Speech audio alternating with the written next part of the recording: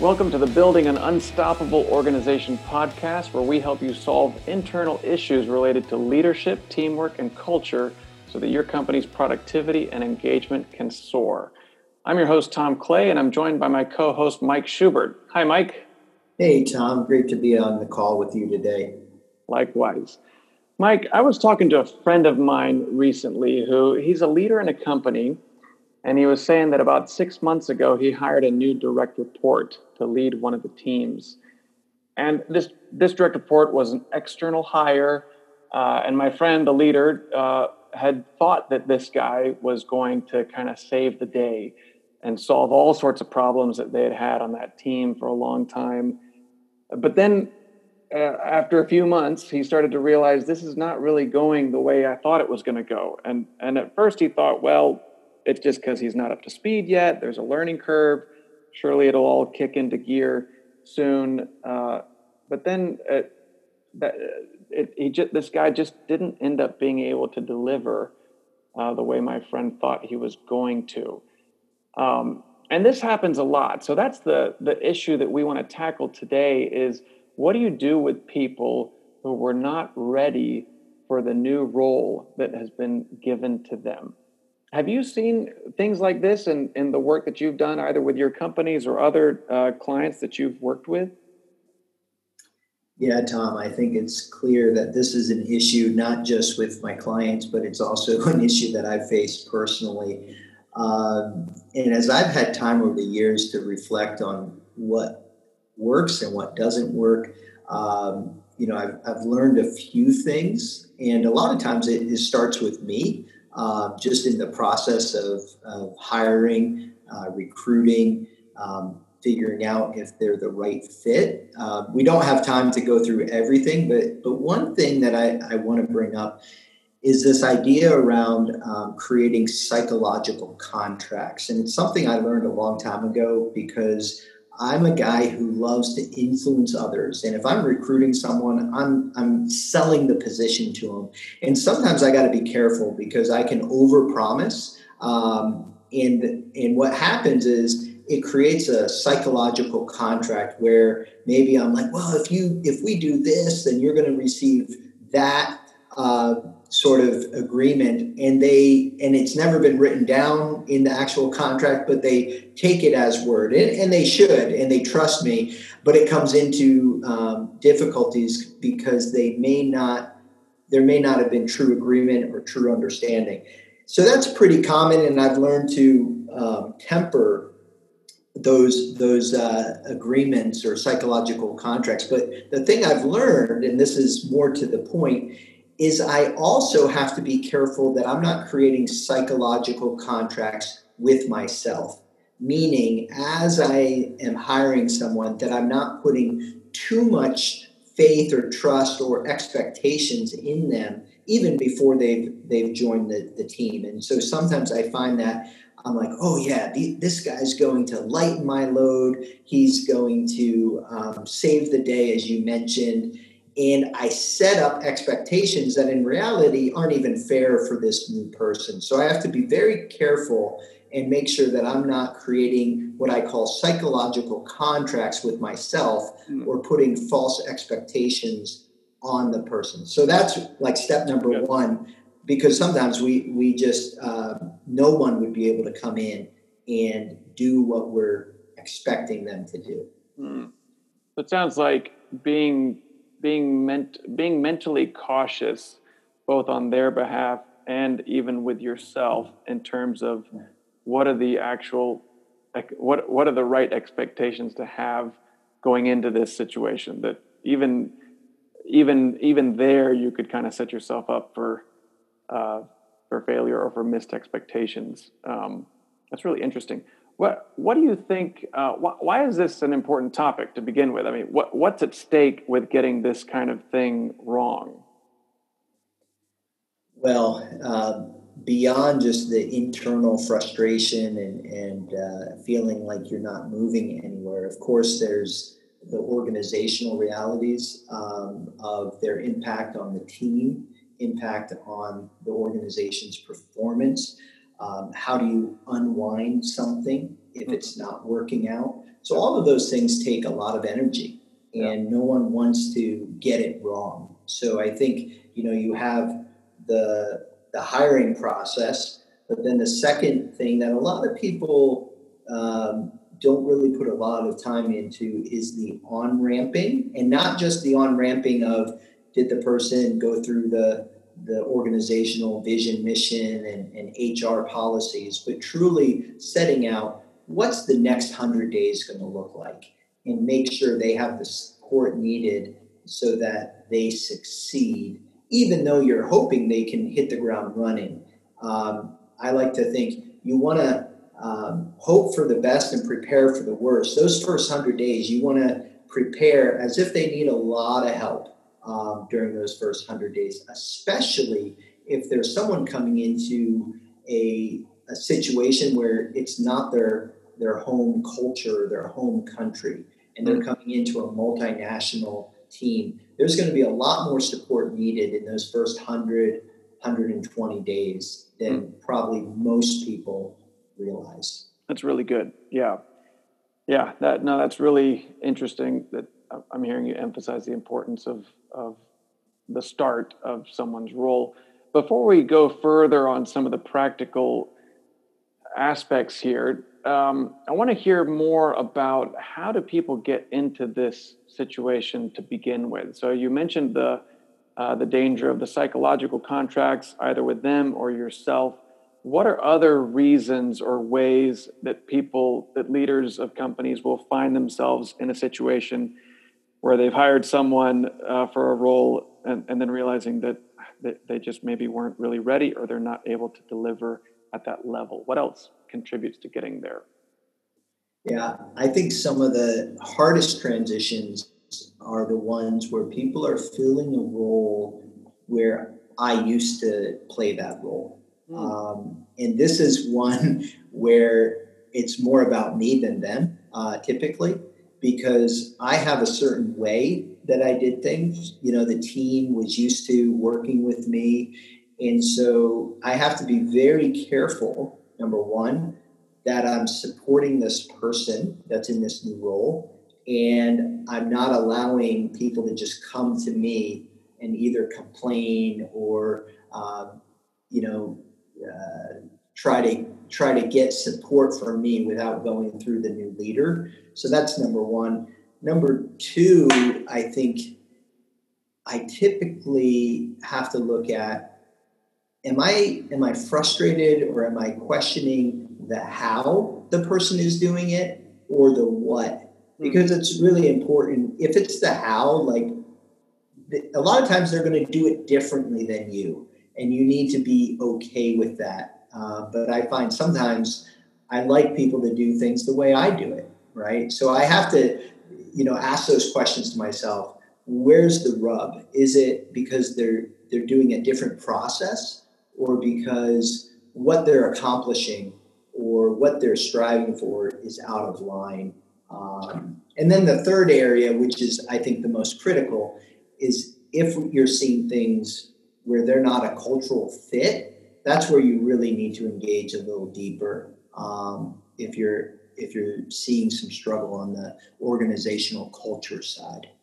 Yeah, no, that makes a lot of sense. Do you think that there's much difference when as it relates to this problem, hiring externally versus moving people internally? How do you think that plays in? Yeah, there'll be less typically. So I'll pause you for a second. I guess one of the things that I see is kind of this idea of a quick fix. We've had these issues for so long, and no one seems to be able to solve it or get the team up to performance. And so the kind of quick fix mentality is finding that ideal candidate externally and bringing them in. But then that sometimes doesn't work out so well. So yeah, I would love to hear your thoughts on how to think internal versus external. Yeah, so I think culturally, it's going to be less disruptive if you're able to hire internally. But if you're looking for some significant change or a significant shift in the speed at which things are, ramping up or whatever, it's usually hard to do that internally because people are used to the way things have been. But culturally, it's good. If things are kind of going the way you want and you just kind of want a progressive improvement, hiring internally, but is a good way. But if you want a more a shift in direction, or you need to, like I say, really step on the gas and see some significant improvement, usually external hires can bring that level of expertise or different types of thinking. But at the same time, you're going to have more disruption, typically culturally, and everyone's going to need more time to just get used to one another. Yeah, that makes sense. And you mentioned earlier some thoughts on having clarity on the values and the culture. How do you do that when you're bringing in someone externally? How do you make sure that there's alignment on the values of the company? Yeah, what we like to do with the companies that I'm running is, there's a lot of interviews. So there's a lot of interviews with a lot of the stakeholders, with the team members that they're going to be working with. But then we like to bring them in for, let's say a site visit, where they come and they meet everyone and they walk the grounds. This is typically for more senior level, but we find we can be sold on someone in the interview process, but when they come and you spend a day with them, either walking, the site or working through issues together, that's where we find if they truly have a cultural fit with us or not. That's really good. That would be interesting for different companies to think about what would that look like for them to get someone, as you said, on the grounds or on site. Are there any activities or things that you do other than a tour to kind of begin to gauge how, whether there's that cultural fit? Yeah, a lot of times one of the best things is having them spend time when I'm not in the room or another senior leader's not in the room, and having the team give their impression, because they'll tell us right away whether this person fits or not with our culture, and whether they're excited to work with them or not. And just because someone says, oh, he's going to be, a driver, doesn't mean that they're not a cultural fit. It just means that people are aware that, wow, he's going to really, have a high standard. But we've seen both, where someone has a high standard and they're excited to work with them. And then at the same point, someone comes in high standard, but they feel that they're not going to be a good fit culturally. And that's partly because we take culture so strongly in our companies. That's a really good point. Yeah, no, that makes a lot of sense. And getting the input from the other people in the company, that also reflects on the culture that you have, that they feel the freedom to say those kind of things to you. So that's really good. So when we talk about hopefully not even getting to this situation to begin with, and we talk about what to think about when hiring externally, if we think about internally, what does this problem potentially say about the leadership pipeline within a company, or lack thereof? Yeah, meaning... So if someone ends up assuming a new role, taking a new role internally, and only then it kind of comes as a surprise that they're not able to do it very well, what kind of questions or comments would you have around a company's internal leadership pipeline or development plans? Like, how is it that they're growing from within in order to fill these spots if it doesn't seem to be working well? Yeah, that's a great question. And I think um, a lot of companies, they approach this as they wait until there's a vacancy or they know, okay, this person is moving on. Then they look down and they say, who's the best person to fill it? Mm-hmm. And there's a lot of guessing in here because sometimes they're picking someone that has great technical ability, but they've never proven themselves in terms of managing people, leading people. And that person hasn't had the opportunity to even grow into that. But you do end up promoting them, and then there's a lot of struggle because all of a sudden they're leading the people they were just peers with. So what we have done in the last probably 2-3 years is we've shifted a lot of our developmental, and leadership pipeline in the sense that while you're in the roles, we say you're going to get 10% of your development in, let's say, formal training. And then you're going to get about 20% through coaching, mentoring, things like that. And then 70% of your development is going to be on what we call specific on the job challenges in the roles that you are, but it may not be your normal job description. But we're going to say, for the purpose of your development, we're going to give you this challenge. And it's very specific that this is a developmental challenge, meaning there's a lot of room to fail because we're going to learn through it.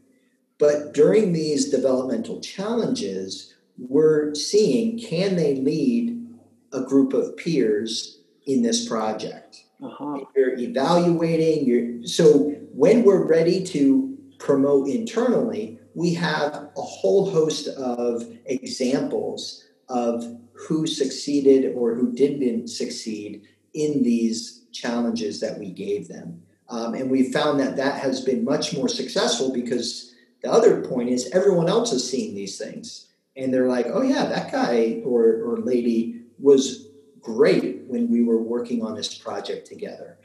But we're very specific that this is above and beyond their normal job, and they know it's for their development. So I think that's a key shift, where before people might give them things, but they're not framed in the context of their development and their future leadership or management. That's a great idea. Wow, that's really cool. Yeah, so then they're thinking in terms of this is kind of a one-off. It's above and beyond. There's room to fail. I'm learning through this. But you and other people are also beginning to collect insight into where does it make sense in terms of future positions for them. It might mean that, okay, we see clearly that this one wouldn't be a good fit, but then maybe in their next developmental project, you realize that something else would have been, it sounds like. So that's a good idea. And I can give Tom just a quick story of just this past week, working with one leader, and he's in a developmental process right now, very, very intentional. And there was an issue that came up where he needed some resources, but another more senior leader had, let's say, those resources. So at first he came and talked to me about, could I broker this, let's say, deal? And in one sense, yeah, I had the authority to be able to go to this other senior leader and say, hey, we need these resources to support this project. But I said, hey, let's look at this as a developmental challenge. Because if you're going to rise up into this new role, you're going to have to broker these sorts of, conversations and not rely on me. And so he said, okay, and he took it upon himself, and he did a great job, and he had to learn how to do it with respect culturally, because this other person was senior. He was also from a different cultural background, so he had to learn how to navigate all those issues. But they were able to come to an agreement and to move forward. So that's another example of how we can use every day, but frame it in developmental words and progress. Great. That's great. It's a good example of using something kind of with a dual purpose as well, and you really make the most of the effort and time.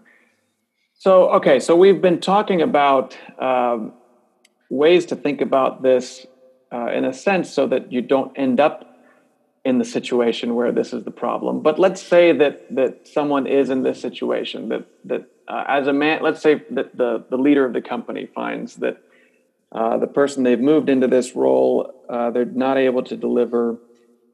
What should they do at this point? Because in some sense, it feels like, well, we've kind of crossed the Rubicon. We can't like unhire them, or you could fire them, I guess. But how should a leader think about this when someone isn't performing?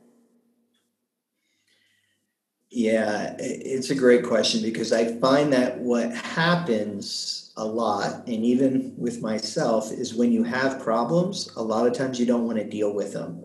So one tendency is just to withdraw, and you're hoping that by withdrawing, the person will eventually do something so bad that you're going to have to fire them anyway.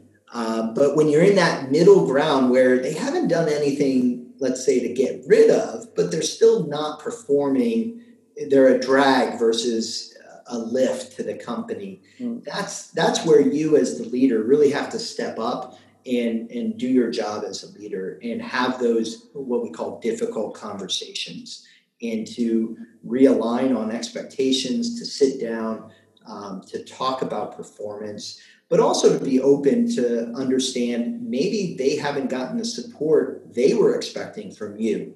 So having that difficult conversation and being humble when you approach them, to also be a learner in there, I think is key. But then from there, you're going to kind of create an agreement on, okay, for the next 3-4 months, here's some clear developmental objectives, goals that we're going to work with you on, and then set those, let's say, expectations. If they don't meet those, what does that mean for their career, for the company, and things like that. Yeah. So yeah.